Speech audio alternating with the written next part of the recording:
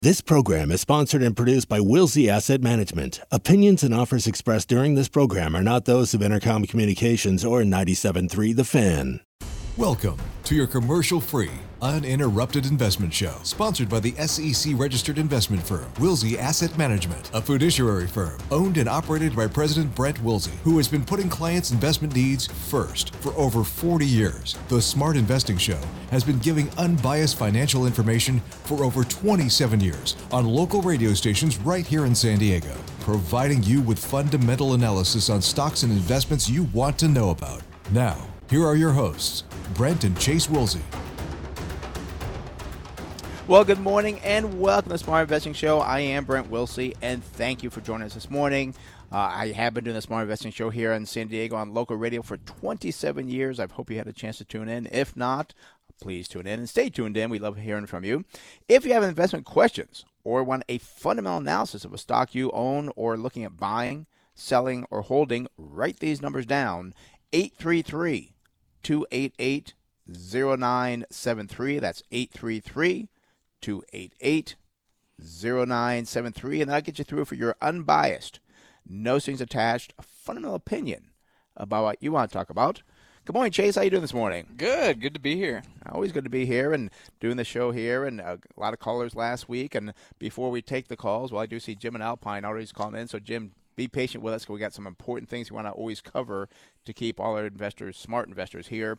I do want to start off, Chase, with the man-made recession in 1981. I saw this in a report from Goldman Sachs, and it made a lot of sense because what has actually happened here, this is the first time since 1981, so to speak, that the government kind of forced a shutdown. And they did that back in 81 with raising interest rates extremely very quickly. Well, now they just got to shut everything down.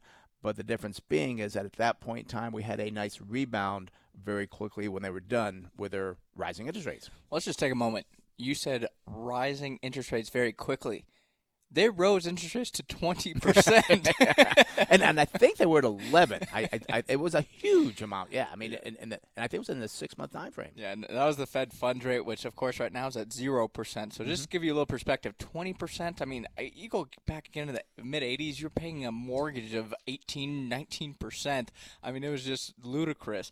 But to actually have that quick spike in interest rates, what it would do is it would slow down lending because people are, oh my gosh, I can't afford to take on debt now. Businesses aren't going to take on debt to improve capital expenditures. So companies then would have to slow down their hiring, which is, of course, what happened and what actually was the economic impact with about 2.5 million temporary jobless workers. And I don't want to say it's the exact same situation, but the point is that it's a hopefully temporary situation here where things can come back quite quickly. Yeah, and there's a lot of things that people have to kind of look at, and one that we keep talking about is the pay. I always got to make sure I say all three Ps. PPP, the Payroll Protection Program, and this is one that has a lot of different factors to it. We could probably talk about this for the full hour. Obviously, we won't. But actually, driving on the freeway just yesterday seemed to be a lot more cars. And I think you said coming in, it was. Did you call it fairly heavy traffic, you said? Comparatively. I mean, over the last month, it was definitely, I would almost say, gosh, like close to double what it's been, in my opinion. Right. I mean, I recently did move, so it's kind of a fresh perspective, I guess. Right. I've only been in the house since we've had the lockdown, essentially. But it did seem like a little bit more was going on the freeway than what we've seen in the past. And I've noticed it, too. We did do that post on social media. A lot of people agreed, like, yeah, I've noticed that, too. And what we think is happening is that employers are starting to hire back those employees that got laid off or furloughed, whatever you want to call it, which we're maybe now seeing more people coming back to work. You still can't be a non-essential business like, barbershops, salons, massage, all those nail salons, they cannot open yet. but still other businesses, and you got kind of like a personal story there as well. Yeah, well, I do believe, before I get into that, is with the PPP money kind of flowing through to these businesses now, I think you're going to see some of those companies that are like, well, I have to pay my employees.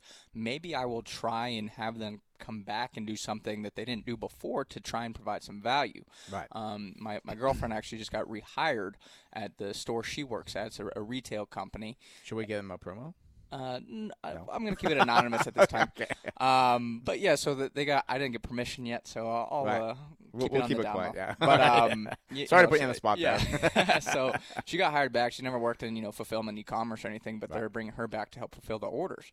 And what they would do before COVID-19 was about 100 orders a day online. Wow. Right now they're at 1,500 orders a day. 15 times. Yes. Wow. So, I mean, they are going to have to fulfill these orders, and they need the help. Very important they get that. Big benefit I also see here is this is not toilet paper that they're fulfilling. This is not canned food that they're fulfilling.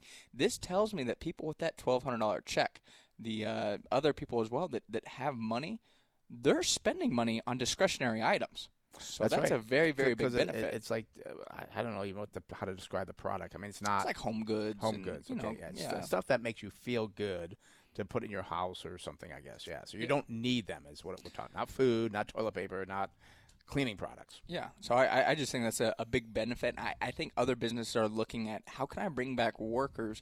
We do have some revenue coming in right now. I want to make sure that I utilize the PPP money so I can get the loan forgiven. There are a couple stipulations there to make sure it's not actually a loan. You actually get that money. I mean, you have to look at the number of staff. Your loan forgiveness would be reduced if you decrease your full-time employee headcount. I think you have until June 30th to make sure that employee headcount is there. Mm-hmm. You also can't reduce the salaries and wages by more than 25% for any employee that makes less than $100,000. And if you do this and you spend that money on payroll costs, rent, and some other items as well, that loan's forgiven. So I think these employers right now are looking to saying, well, how can I, still kind of keep my doors open somewhat, still abide by the laws, but also utilize my staff that I'm paying to provide some value. And one thing that I have been hearing and I was concerned about is that some people are saying, well, I don't want to go back to work because I can make more money on unemployment, which I get very frustrated people doing that because, again, they're I'm going to say they're stealing from the government because you have a job there. You just don't want to go to it because maybe you're making $100 more per week, which is a fair amount, but it's not right. The government did that to help you through a difficult time. Now those people need to get off their butts and get back to work to help the economy come back again. And if I saw somebody that did that, I would give them a piece of my mind. I don't know about you. Well, I mean, because you got to think, you're not just even stealing from the government. You're stealing from that small business employer that's trying to help you. Because that small business employer, they're probably not paying themselves at the current time. Oh, that's right. They don't have any cash flow. Right. So they're trying to keep that business up and running, and you're not helping them to allow them to get through this time. They need some help. Some of them really do need help to, like I said, fulfill some orders.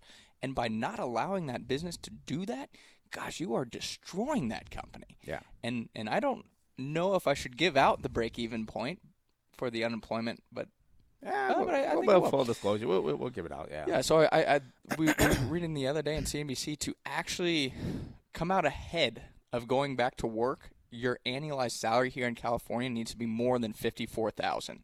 So if you made less than $54,000, it's better for you to stay on unemployment in terms of your cash flow than go back to work. But also, too, we do know that the extra $600 a week will end, from what we can tell, July 31st. So now if I had an employee that said, you know what, Brent, I'm not going to come back because I'm getting paid more in unemployment. I'm going to stay home until until the employment goes down. I'll say, good for you. I'm looking for somebody else. You're obviously not an employee that won't work for me because you have no dedication at all. And also you're pretty lazy. And what's irritating is this, again, was done to help people through the difficult times. Well, also, I don't go too far off track here, but it was to get you through until your employer could hire you back. And that's when you need to go back to work. And the other thing, too, that we will see on the positive side, I mean, we've seen terrible numbers on the weekly jobless claims.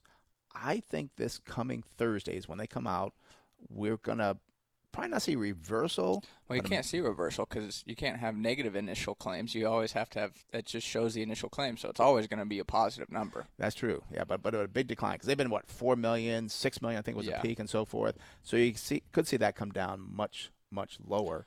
And well, I'm trying to think through here because this is the end of April. So will we get a jobs report next Friday or not? Because I think it's the first Friday of the month. That's going to be very hard because that is May 1st. We may see more information on that report. If not, it'll be the following week, which I'd rather see because then you have more data.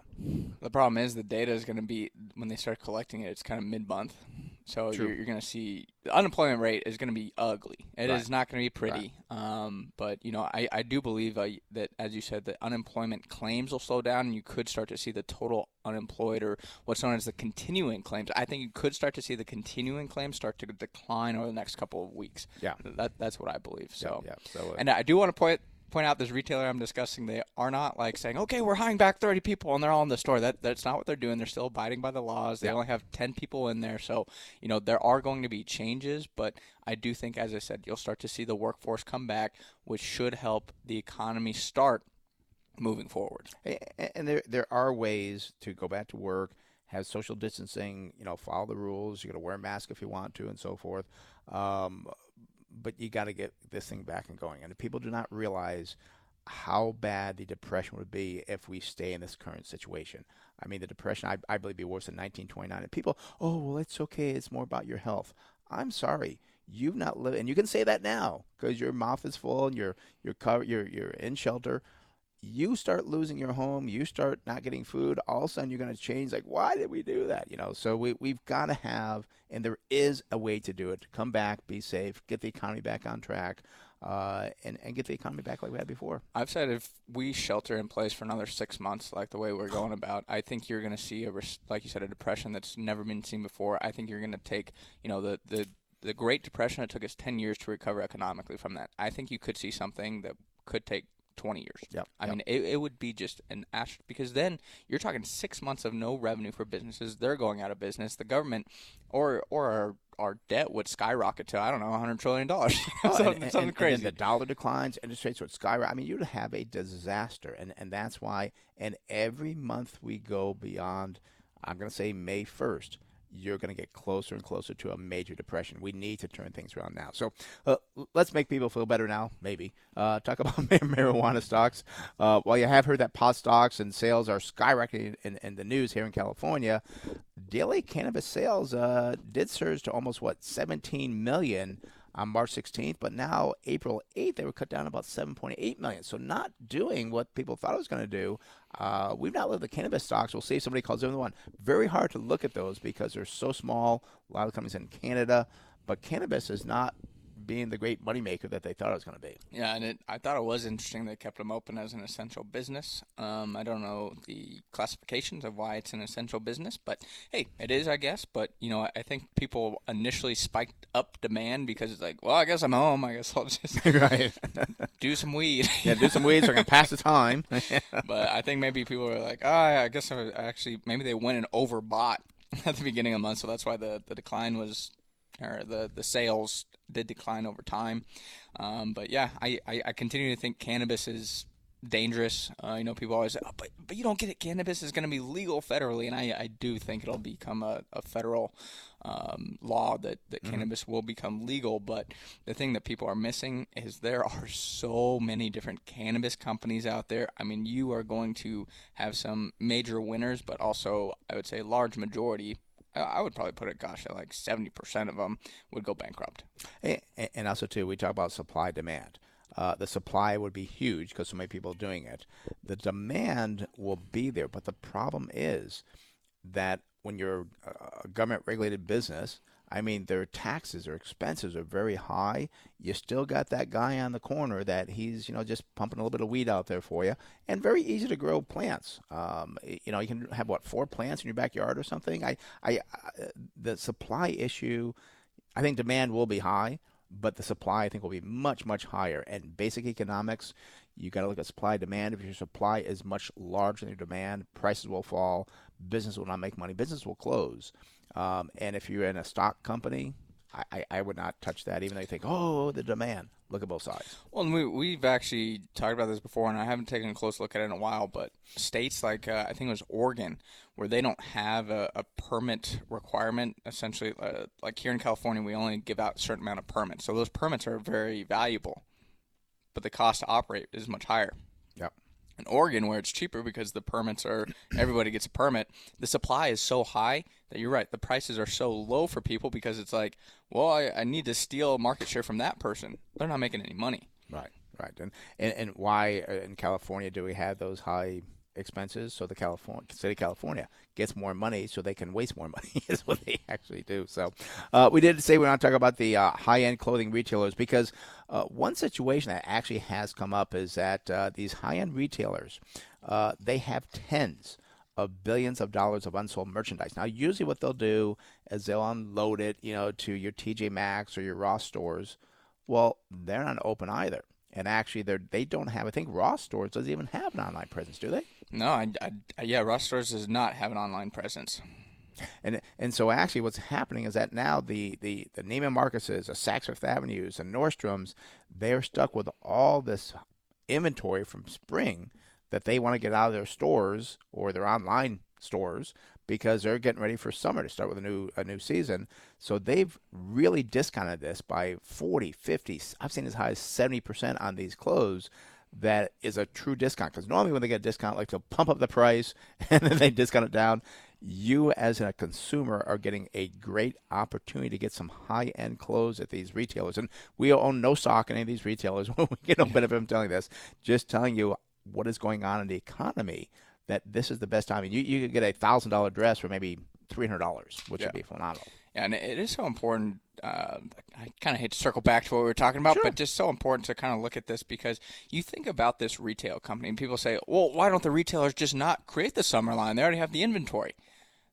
The understanding of how the economy works and supply chains and so forth is if they don't clear out that inventory, let's say, well, it's not just the store that's making less money. Now the people that were making the clothes, now the people that were making the fabric, they're not making any money. So now that's why it's so important to have this economy and having goods flows because one good can create multiple jobs. So again, by having this problem here, it could be a cascading effect where we need to see Ross stores and we need to see TJ Maxx get those older kind of lines, sell them at the discount, have the new lines come in at the higher price. It's how the economy kind of functions. And I just had a thought too, Chase. It's going to be difficult for the Ross and the TJ Maxx's because when they do come back to open, what are they going to have in inventory? Because if you're high-end retailers, because people say, oh, I can get, Coach purses and I can get, Michael Kors and TJ Maxx for the half price. Well, because of the older model, you want the new model, you got to go to the higher-end stores. But if the higher-end stores liquidated that inventory, what is going to be in the stores for the TJ Maxx's of the world because they've got no inventory at all? That's where they get their inventory from. Yeah, and it could be a couple months for them to kind of get rolling because right now you could see what are we in, spring? So you'll see the spring line, then the fall line will come out, and maybe, hey, that's when they'll start to get the discounted spring line rather than, the winter line might be completely gone because these retailers are selling direct to consumer now. Yep. Or maybe they start to say, we don't even need these guys anymore. And also, too, I think the big-time retailers, when those stores are opened, you will see discounts as well because they've got to draw people back in. All these stores, airlines, cruise lines, when they first open up and they get going, you're going to see some fantastic discounts on things. So the discounters may have a difficult time frame, and we've not looked at one of their stocks in a while. I don't know what their stocks are doing, but I think they're going to have a lag to turn around because of no inventory, and I get a pretty good discount going straight to Neiman Marcus, actually Neiman Marcus could be filing bankruptcy. I remember that. So Saks Fifth Avenue. There we go. Actually, Saks talked that maybe they will try to buy Neiman Marcus. So, all righty, 9:18. You know what? Let's go ahead and open the phone lines. I look over. We got like 3 callers holding already. The phone numbers here. You want to join the show? 833-288-0973. Again, that's 833-288-0973. Let's head out to Alpine and speak with Jim. Jim, you're on the Smart Invest Show, Brent Chase. How can we help you? Hey, good morning, guys. How have you been? I haven't spoken to you for, almost a week now. Almost a week. Sorry about that. Well, you need to call us during the week. Yeah, no, I wanted to get you while your bladder was still fresh. What can we help you out with? Prudential, PRU. Okay. I was almost bought some yesterday, and I thought, I think I'll wait over the weekend and get you guys' opinion on it. By the way, you talk about the 80s and the interest rates. I was a mortgage broker back then, and I remember a 30-year mortgage at 18 1/4. Wow. I remember my partner got a 5-year CD from Home Savings that paid 16%. Yeah, and what people should have done back then, and I'll say hindsight is 2020, is you should have went out and bought a 30-year note from the Treasury. You wouldn't have got 16%, but you probably locked in around 12 or 13 for 30 years. That would have been phenomenal. But we learn as we go on. So, but anyways, yeah, it's quite the time back in the 80s. We do? We do? All right, so let's look at Prudential here. You're looking at buying it. Symbol is a PRU. We have a little different situation here today. For some reason, Reuters not working. It's going to look at things a little bit differently than we normally do. Looking at the trailing PE, which is 5.6, that's pretty darn good. You're paying about 6 times the earnings for this company. Forward PE, even better, 5.2. Now, it has a PEG ratio of 0.94, and the PEG ratio is the price earnings divided by the growth. Tells you how much you're paying for the future growth of that company. That's pretty darn good at 0.94. We do see price to sales looks good at 0.36.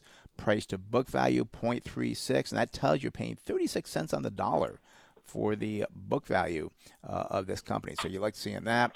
Look at the profitability. They have a 6.5% profit margin.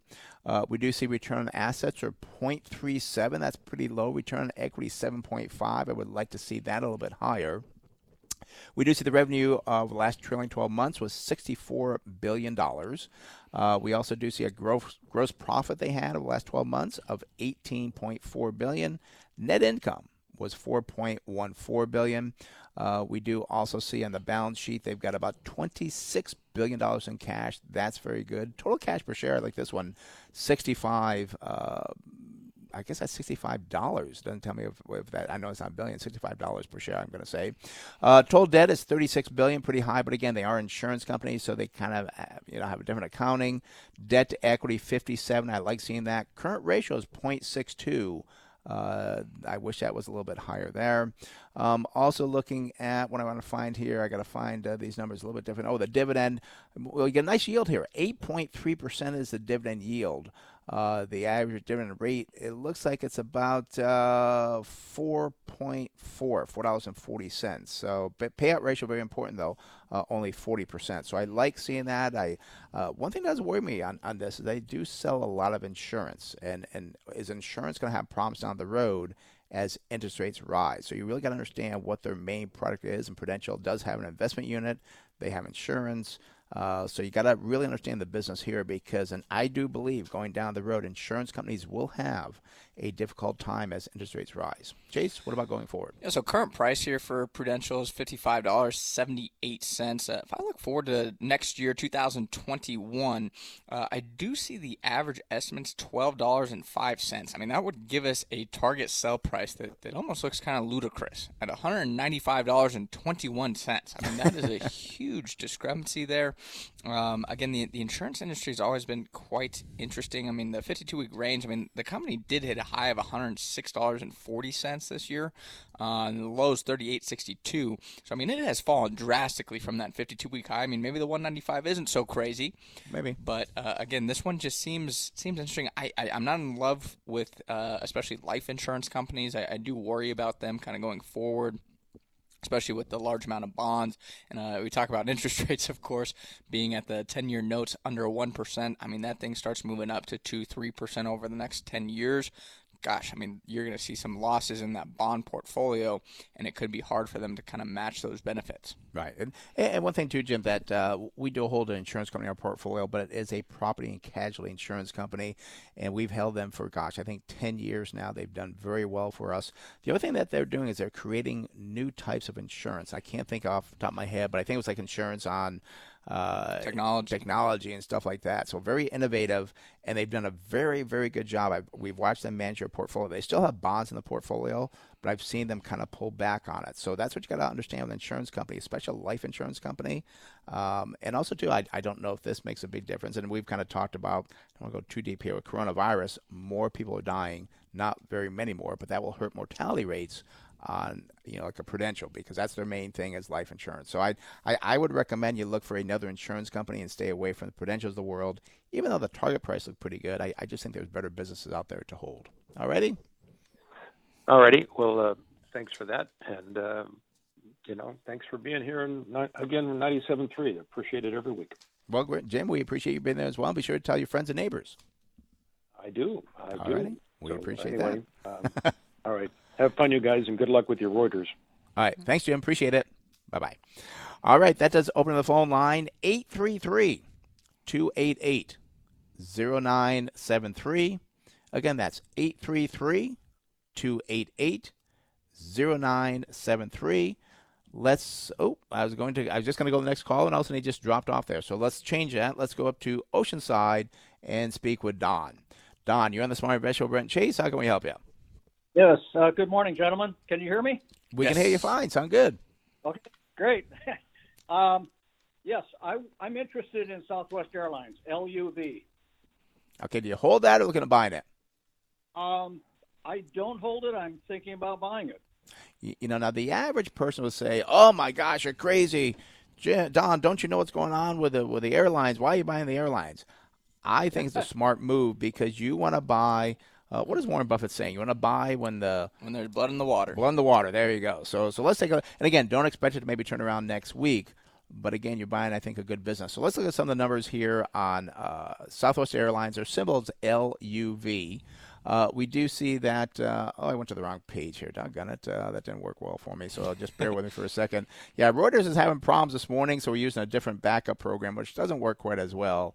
We still get the numbers here. So, okay, trailing 12-month PE, 7.3. Now, that's down from December when it was 12.1, so that's a good move. Forward PE, still very reasonable, 10.6. And just looking at what the numbers could be, obviously they're not going to make a lot of money in 2020. But we're looking at 2021, 2022 buying these businesses. So 10.6, probably based on some low earnings going forward, but that's still a pretty good PE ratio. We like it around 10 to 12 to buy it. PEG ratio, last 5 years expected 9.1. That's pretty high. I would expect nothing different because of what the earnings are going to be over the next probably 6-12 months. Probably won't be that fantastic. Price of sales, 0.75. Price to book value looks good, 1.6. We do see that the profit margin, 10.25. Now, these are numbers for December 31st, 2019. We're in the middle of earnings seasons here. I don't know if they are a fiscal year or calendar year reporter. I believe they're calendar year. We'll start seeing some different numbers next month. We also see return on assets looks pretty good, 7.1. Return on equity, very good for Southwest Airlines, 23.4. They did have over the last 12 months revenue of $22.4 billion. That will be coming down. We know that, but still a nice number to kind of look at and compare to. The gross profit was $7 billion.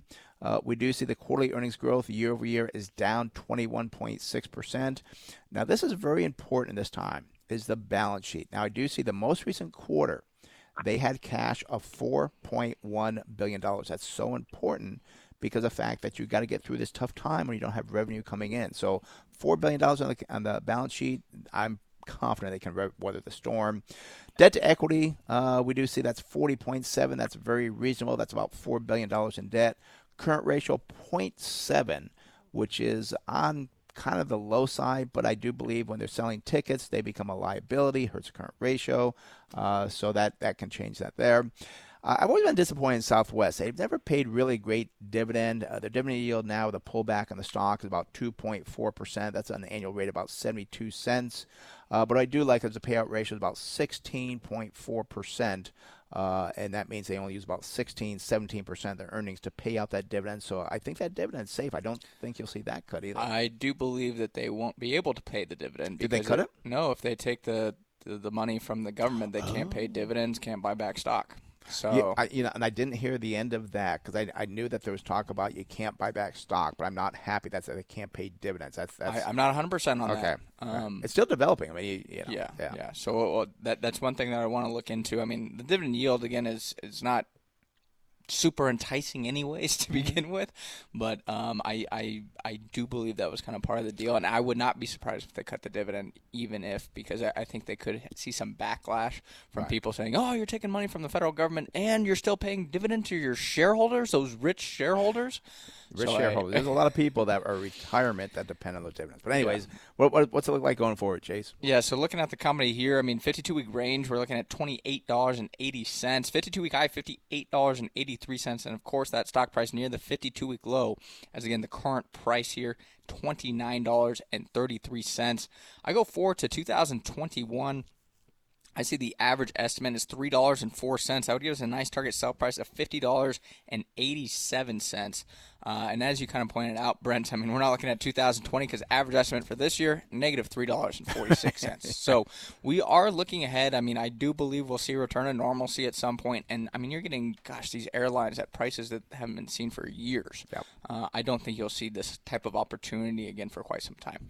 Yeah, and Don, I do believe that, again, you got to be patient with it. Nothing's going to happen, I don't think, over the next week or month, and maybe even things can be very volatile. We do hold a airline in our portfolio, been very patient with it, but I think 6 to 12 months from now, and keep in mind, the end of the year, people don't realize this, the end of the year, you're not looking at how that company did in December.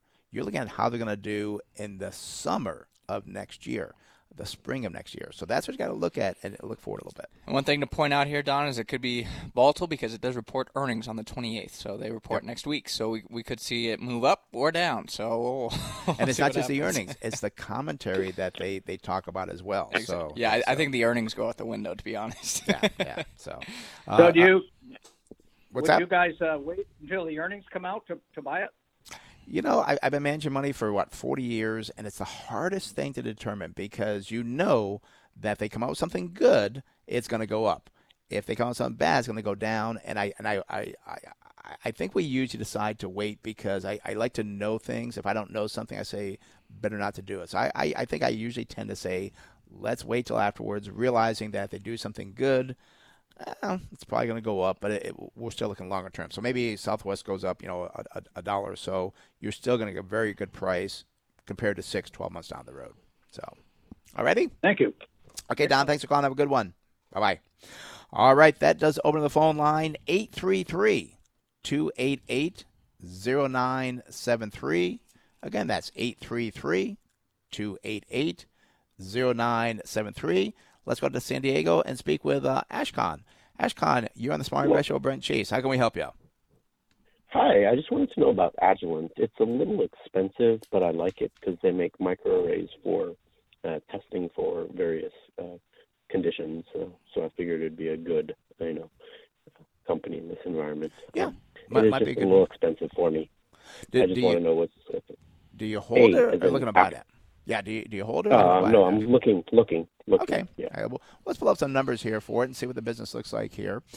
We do see have a market cap about $24.6 billion. Now, I do see that is about the same it was a year ago, so this stock has not pulled back.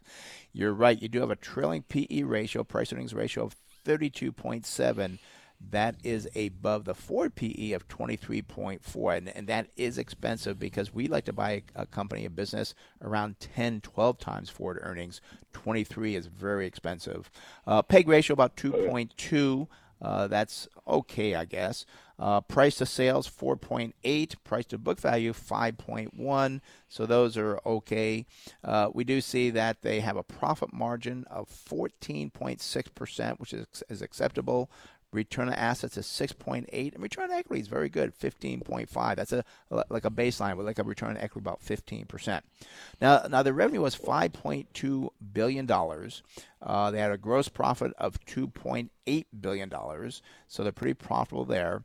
We do see the quarterly earnings growth year over year was down 60%. So this is a kind of a warning sign. You got to see what happened last quarter and what happened this quarter. Why did the earnings fall by 60%?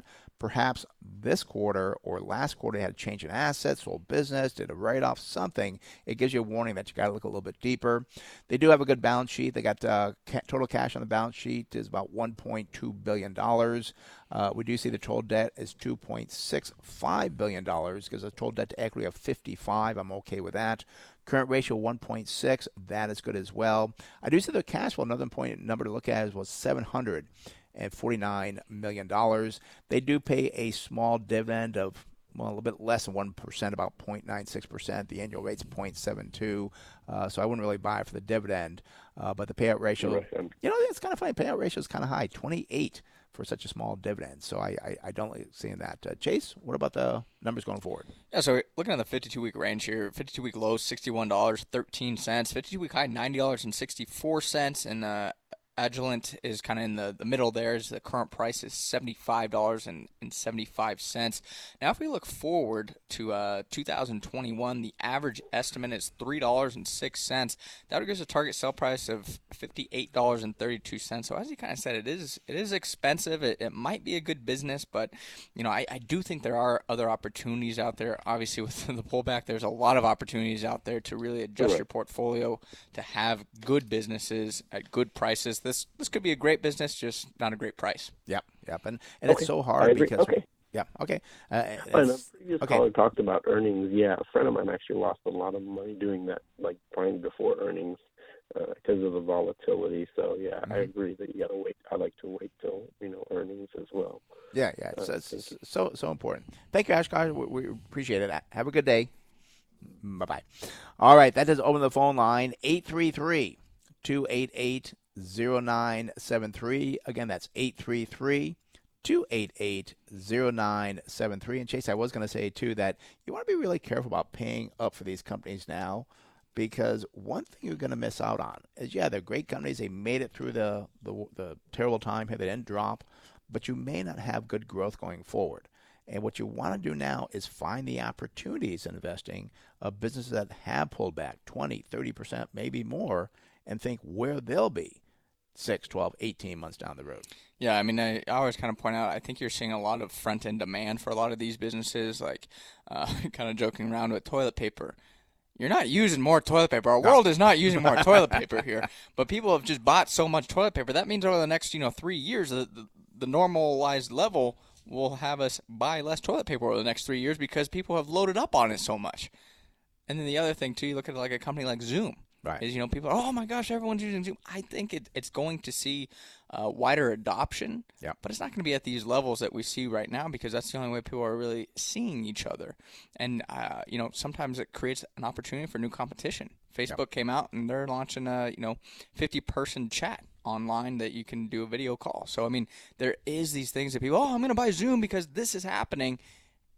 Very, very dangerous because it doesn't account for new competition and new growth. That's why growth stocks are so dangerous. Yeah, and also profit margins, too. I believe it was the president of P&G came out and he goes, we made a lot of toilet paper, but it's a very, very low profit margin. And we do see that it is going to slow down because people stocked up on it, and therefore they're not going to be buying a lot in the near future. So you got to be careful. Don't get too emotionally excited about things. Kind of look at it, say, I like this business. Let me step back and kind of understand the business and also what could happen going forward.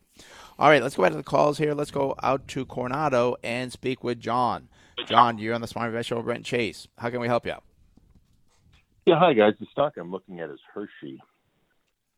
Do you hold that or looking to buy it? I hold it, and it's kind of about 20% off of its all-time high there. Pays a decent dividend, and good gross profit margins. Low beta on it, but a pretty steady company. I've looked at Hershey's. I know probably over the last 10 years, I never got excited about it because it's always been expensive because everybody knows it. It's kind of one of these stable companies. And as you said, it kind of held up well maybe through this. I do see the market cap now is about $20.2 billion. It looks like the high was back in September of 2019, about $23 billion. So the stock has pulled back, as you said, a little bit from the high, but it just never seems to go on sale. And I don't know about you, but I like to buy things on sale. And I look at the PE ratio right now for the trailing 12 months. It's 25. Even the Ford PE is 22. PEG ratio for the 5-year expected, that's 3.6. That's kind of expensive. You're paying 3.6 times for the sales, 11.6 times for that book value. We do see profitability. Their profit margin is 13.94. Return on assets, 12.3. That's very good. Return on equity, I think they have very low equity to have to actually look at this. Return on equity is 72%. That's just way too crazy of a number. So something could be happening there. We do see their sales were $8 billion. A lot of chocolate going out there. And I got to admit, I love Hershey's chocolate. We have it right here in the office. Revenue per share is about 38.2. We do see a gross profit of $3.62 billion. Diluted earnings per share is about $5.30. Net income was about $1.1 billion. On the balance sheet, they've got about $1.1 billion in cash, so they got a nice stable cash there. Total debt is $5.3 billion, gives you a debt to equity, not good, 316%. So that's kind of worrisome with that high of a leverage. I do believe, again, without looking at the balance sheet, they have probably low equity is my guess. Current ratio is 0.99. That is good. We do see a price to book value is 8.03. They pay a dividend, 2.3%, about $3.09 per year. The yield, again, about 2.26, and they use 55% of their earnings to pay that out. Chase, what about the earnings going forward? Yeah, so current price for a Hershey company here is $135.74. 52-week low, $109.88, and 52-week high is $162.20. I was curious, they only have Hershey, right? Do they have any other brands, do you know? You know, I think they had another brand that they bought, but I don't want to verify that. And I know they're not a U.S. company. I think they're actually based in – well, no, that's fine. They used to be Hershey, Pennsylvania. Yeah. But I thought years ago that someone else was buying them from Sweden or someplace, I thought, but maybe not. No, they're still headquartered in Hershey, Pennsylvania. Good. So they're still there. That's a positive. But, yeah, if we look at the Hershey company going forward to 2021, average estimate is $6.47. Would give us a target sell price of $104.81. So, unfortunately, love the chocolate, but doesn't appear to be a sweet deal. Stock might sour going forward. Oh, yeah. So that's where we kind of stand on that one, John. Eat the chocolate, but don't buy the stock. So. Yeah, like you said, it's hard. It's hard to find it on sale. It's one that's always been, kind of a little elusive there to pick up more shares. Yeah, and it's a company that I call it like my wish list. Is there's some companies that you just love. Like one of mine is Costco. I think Costco's my favorite company to go shopping at. They obviously have great prices on gasoline, but it's just always been too expensive. But that opportunity comes where it drops down to 12 times future earnings. Oh, I'm jumping on that one for sure. if things still make sense. But Hershey could kind of be in that boat where you just like the company a lot, but just got to wait for it to maybe drop on sale there. Yeah. Well, John, good hearing from you. Stay safe out there, all right? All right. Bye-bye. Bye-bye. All right, that does open the phone line, 833-288-0973. That's 833-288-0973. Let's go back out to San Diego and speak with Peggy. Peggy, you're on the Smart Invest Show. Brent Chase, how can we help you? Good morning. I'm looking at Micron Technology. And Peggy, got to ask, how did you find us on the new station? Because I know you were a regular caller on the old station. Well, I've been listening to you. I just been a little depressed and haven't felt like doing anything. All right. Well, welcome back. Good to have you back there, Peggy. All right. So, glad to have you there. What's that? Glad that you found a new home. Well, thank you. All right, so let's take a look at Micron Technology, symbol MU. We do see that their market cap is about $48.27 billion. Now, their high does appear to be $58 billion, and that was actually in February. We do see that their low was back in May. I remember this company. We've looked at this company in the past. I think even with you, Peggy, we've talked about this company. Their earnings are like all over the board, which Chase will share with us. But it's just a company that I almost want to buy sometimes, but it gets me nervous. We do see right now the trailing PE is 21. See the forward PE right now, not looking very good at all. It's at 20.4. You got a PEG ratio, kind of expensive, 3.6. Price to sales, 2.5. And price to book value is 1.3. Let's take a look at some financial highlights. And, oh, my gosh, not much is showing up here. I'm getting a lot of NA. I do see a gross profit of $10.7 billion, but no revenue, no cash. I'm getting nothing from this company. Let me see if I can get the some balance sheets here or something to look at something here for you. I wonder if they just reported. You know what? That's right. We're in earnings season, perhaps. Let's see.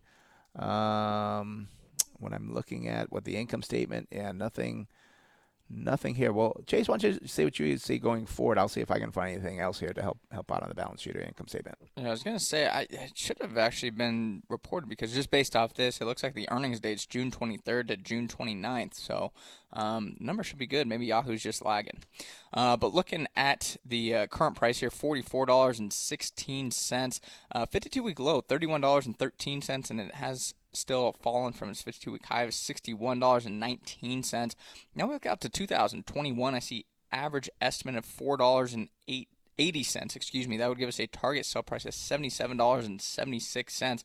So again, that looks good, but as Brent pointed out, I just do worry about this company's volatility in earnings, because all of a sudden you could be holding the company and all of a sudden the earnings estimates go down to $10 a share for a target sell price. Oh my gosh, what do I do with this company now? And when that would happen, that would be during a cyclical downturn where you'd be looking at selling it probably not at its high. So it's just a hard company to kind of gauge, and that's really been the big downside in my opinion, and one reason we haven't really pulled the trigger on Micron. Yeah, but and actually I do see, I went to the income statement quarterly. They only show, the last statement was February 29, 2020. So this being, sometimes it can take 4 to 8 weeks for them to release full information. So maybe we're just in the. You got something there, Chase? Yeah, I was just going to say, just as an example of this, I'm looking at the net income for the company. In 2016, they lost $276,000. In 2017, they made $5 billion. Then, excuse me, they didn't lose $276,000. They lost $276 million in 2016. Then in 2017, they made $5 billion. 2018, they made $14 billion. Then in 2019, they made $6 billion. So it's just the earnings are all over the place, and that's what is very hard to kind of come up with a target sell price. Those are the years. Yeah, because I looked at the quarterly earnings, and for February they did earn 37 cents. But then for November last year, it was 44 cents and 51 cents. So it's one of these companies that, I think when it pulls back, it may be a good time to buy it. Now around the current price, it's not really on sale. You could buy it at this price, and something happens that goes back down in the 30s. I know for years we've looked at this company, and sometimes it looks so good, other times, and we just can't pull the trigger on it because I'm afraid of craziness coming up. So, all right, Peggy. Okay, well, I've got to sell something for the end of the year. Is that a good candidate? Perhaps. Depends how you've done on it. Yeah. Are you up in it right now? I do own it, and I'm thinking about selling it. Do you have a profit, or where do you stand? Yeah, I have quite a good profit in it. Yeah, I think I would do that because I think there's other good buys out there that may not move as quickly, but you do some research, you kind of look around like, wow, that company was at 50, now it's at 35. What will that be in 12, 18 months? I don't think Micron will do well over the next 12, 18 months. But again, it's such a hard company to kind of predict. So the reason I think it makes sense is this company. It can move all over the board. Yeah. I know. Gosh, when we started looking at it, it was at $6 a share, and that was after it was quite high off that. So it just moves all over the place, and that's the big concern I have with the business. It definitely requires a lot of research and studying what's going on with the business to see if it makes sense to hold. That's one reason I think it would be a good candidate for you to perhaps get rid of, because it is trading at a relatively high price to its long-term kind of stock chart there. Okay, Becky. Okay, thanks so much. We value your opinion. Well, thank you. Thanks for listening, and have a good weekend. All right. Bye-bye. Bye-bye. All right, that does open the phone line, 833-288-0973. Again, that's 833-288-0973. And before I go to San Diego, I speak with Tony. Chase, I do want to mention, we talked about this, about the $1 billion problem in the brewing industry, that there's like 10 million gallons of beer that's probably going to go to waste because it's sitting in venues like bars and stuff across the nation here with an estimated cost of $1 billion. Now, one thing I was thinking when I saw that was, what are the beer companies doing? And we've not looked at them, but I'm just kind of giving people a hint of when we talk about different things to look at, because I don't think beer consumption is going to go down. So when you look at buying a business, a beer company, if right now if it's down, 15, 20%, you get through this difficult time frame, think of where will that business be 12, 18 months down the road. I hope it's not like the food situation we're talking about with chickens and pork, where they're having issues with the production facilities and so forth, where it's actually, we have all these animals outstanding, but the cost of food is going up. I hope it's not going to flow through to beer because they can't, get it from the one place to another, and now beer prices are going to double. Yeah, and this is just beer that they're saying that's stuck in, what do they call the big containers? They're the kegs. There's kegs, and that doesn't go bad, does it? I'm not sure. I think it goes bad at some point. At some point, okay, but it wouldn't be as bad as food. But the thing is, what I'm thinking it could be doing is hurting beer companies like Molson Coors and I don't know the other. The problem too, we've actually looked at buying beer companies. Our concern was the microbreweries. Now, what is this doing to the microbreweries? Maybe a problem for them. Well, the thing I look at is, the reason I bring that up is because the breweries are not refilling the restaurants to actually sell, or the vendors to sell beer, but you're seeing a heightened demand from grocery stores to buy the beer and the alcohol. I'm hoping because they're not having to produce all this, but they can't get enough people in the factories to work, then now it's like, we have prices go up on alcohol as well. So that's one thing I do get concerned about is the supply chains of the food and beverage industry. So like I said, hopefully they're able to still crank that out and not raise costs on consumers when it's tough for many to afford different items. But it could be an opportunity in the beer companies, I guess. Yeah, just kind of giving people a tip of an area to look at. And it may not be right because we've not looked at it ourselves, but we're just kind of giving people a tip when we saw that. But that was my thinking. That's what we kind of look at. You look for problems that are fixable in a business, and then you find a business that is on sale that will turn it around in 12 to 18 months. Mm-hmm. So, all right, as I promised, let's go out to San Diego and speak with Tony. Tony, you're on the Smart Invest Show, Brent Chase. How can I help you? Good morning, gentlemen. All this talk about beer and a hot day is making me thirsty. But it's only 9:50. Guys, really just wanted to tell you, really enjoy the format of the new show. And been a long-time listener to you guys, but really enjoying the commercial free. So that's pretty awesome. Thank you. Thank you. Quick question for you on Valero Energy. I've been a long-time holder of this stock, ticker symbol VLO, Victor Lima Oscar. And I hold it, and I'm looking to buy more. I know that they're going to report first quarter results this coming Wednesday. They've had a bit of a breakout since end of March 30th, to closing price of $52.50 on Friday. That reflects a 30% increase. So it's a bit of a breakout. Looking to buy more, and want your opinion on that. Well, and we like this refining company. I think this is the best way to play the oil market. We've looked at some oil companies. They're kind of pricey, but the refiners like Valero, they still don't look too pricey yet. And yes, they're going to be hit. I have no clue what their earnings are going to look like. But what's nice about them is they don't make money based on the price of oil. They make it based on the spread. Now, obviously, there's less oil being refined right now, so their earnings are probably not going to look that great. But, again, things will turn back around. So let me look at some numbers here for you as well to kind of see things I can see. And we can tell the price is way down because the market cap is about $21 billion. It was in the high, and even I know it's even higher than this, but December 31st, it was like $38 billion. So the stock has pulled back, creating, I think, a good buying opportunity. You do have a trailing PE ratio of 8.8. Now, the forward PE ratio looks rather strange, and this is by Yahoo, which we don't think is as good as Reuters, but for some reason Reuters, we couldn't get it up. They're showing a forward PE ratio of 600%, and I 666 times. That's because they're looking at 2020, not 2021. Okay, that's a shortened forward PE. Shortened forward PE. Okay, there we go. Yeah. So, PEG ratio also looks kind of strange, 86. Price of sales. Now, this is where we kind of look up. Price of sales, 0.2. You're paying very low. You're paying 20 cents on the dollar for the sales of this company. Price to book value is 0.97. We do see that their profit margin is 2.36. I know that is down.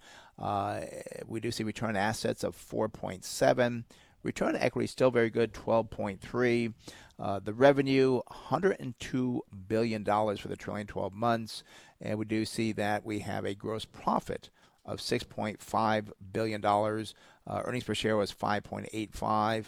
We do see quarterly earnings growth, and I'm surprised on this. Year over year was up 11.3%.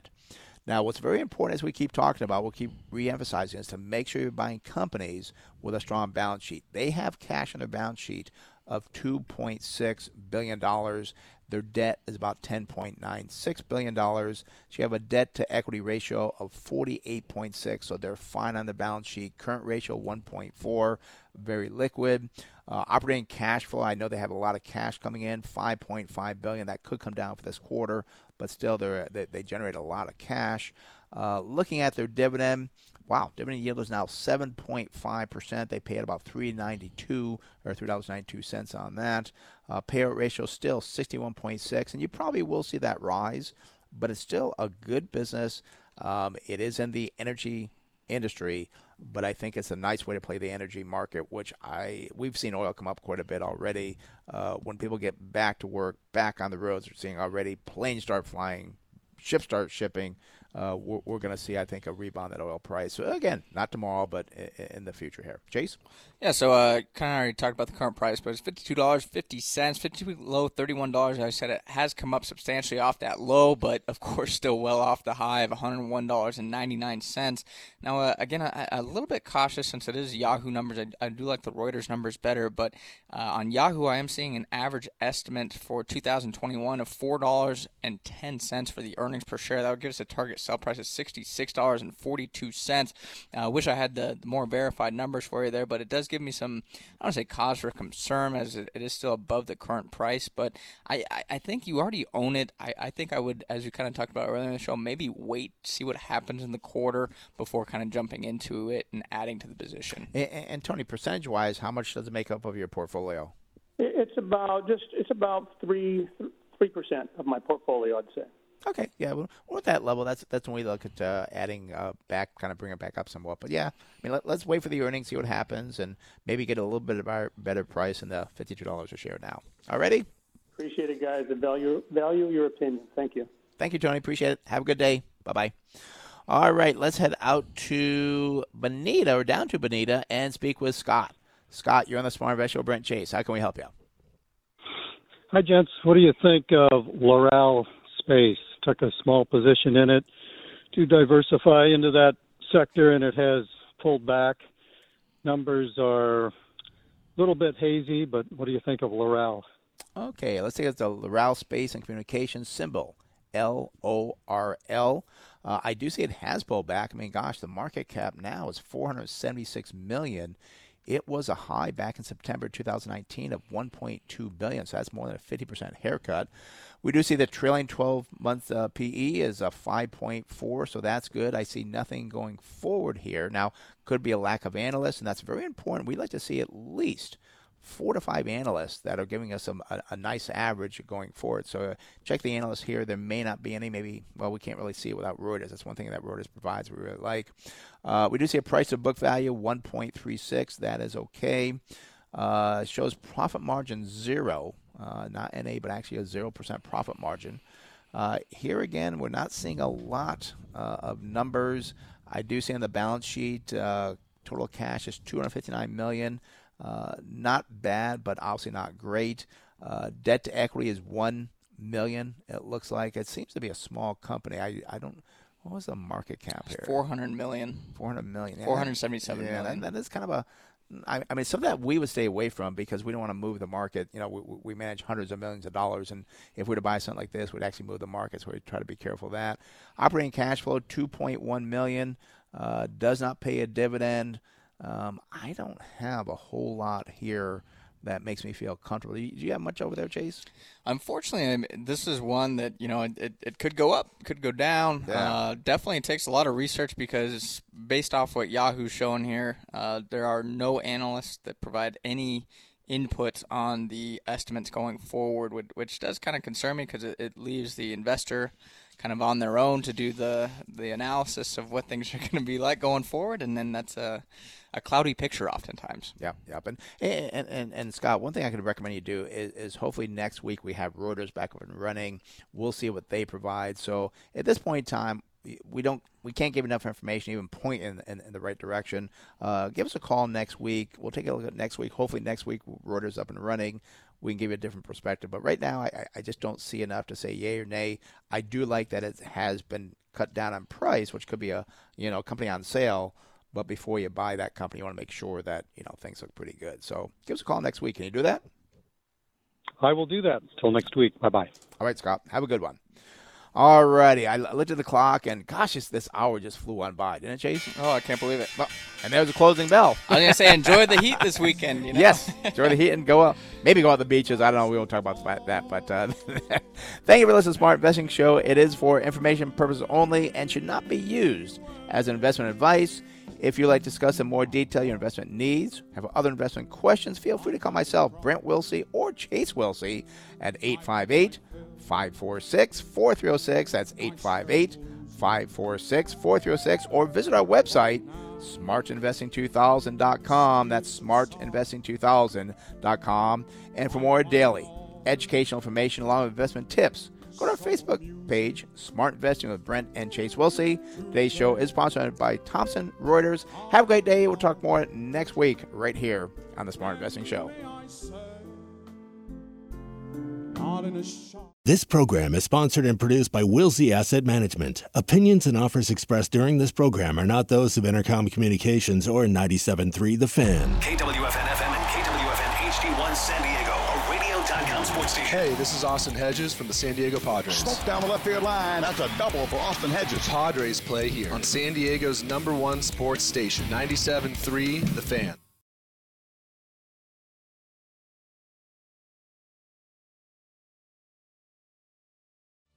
I'm Erica Herskowitz, and this report's brought to you by Ace Hardware. Ace is committed to helping our communities in this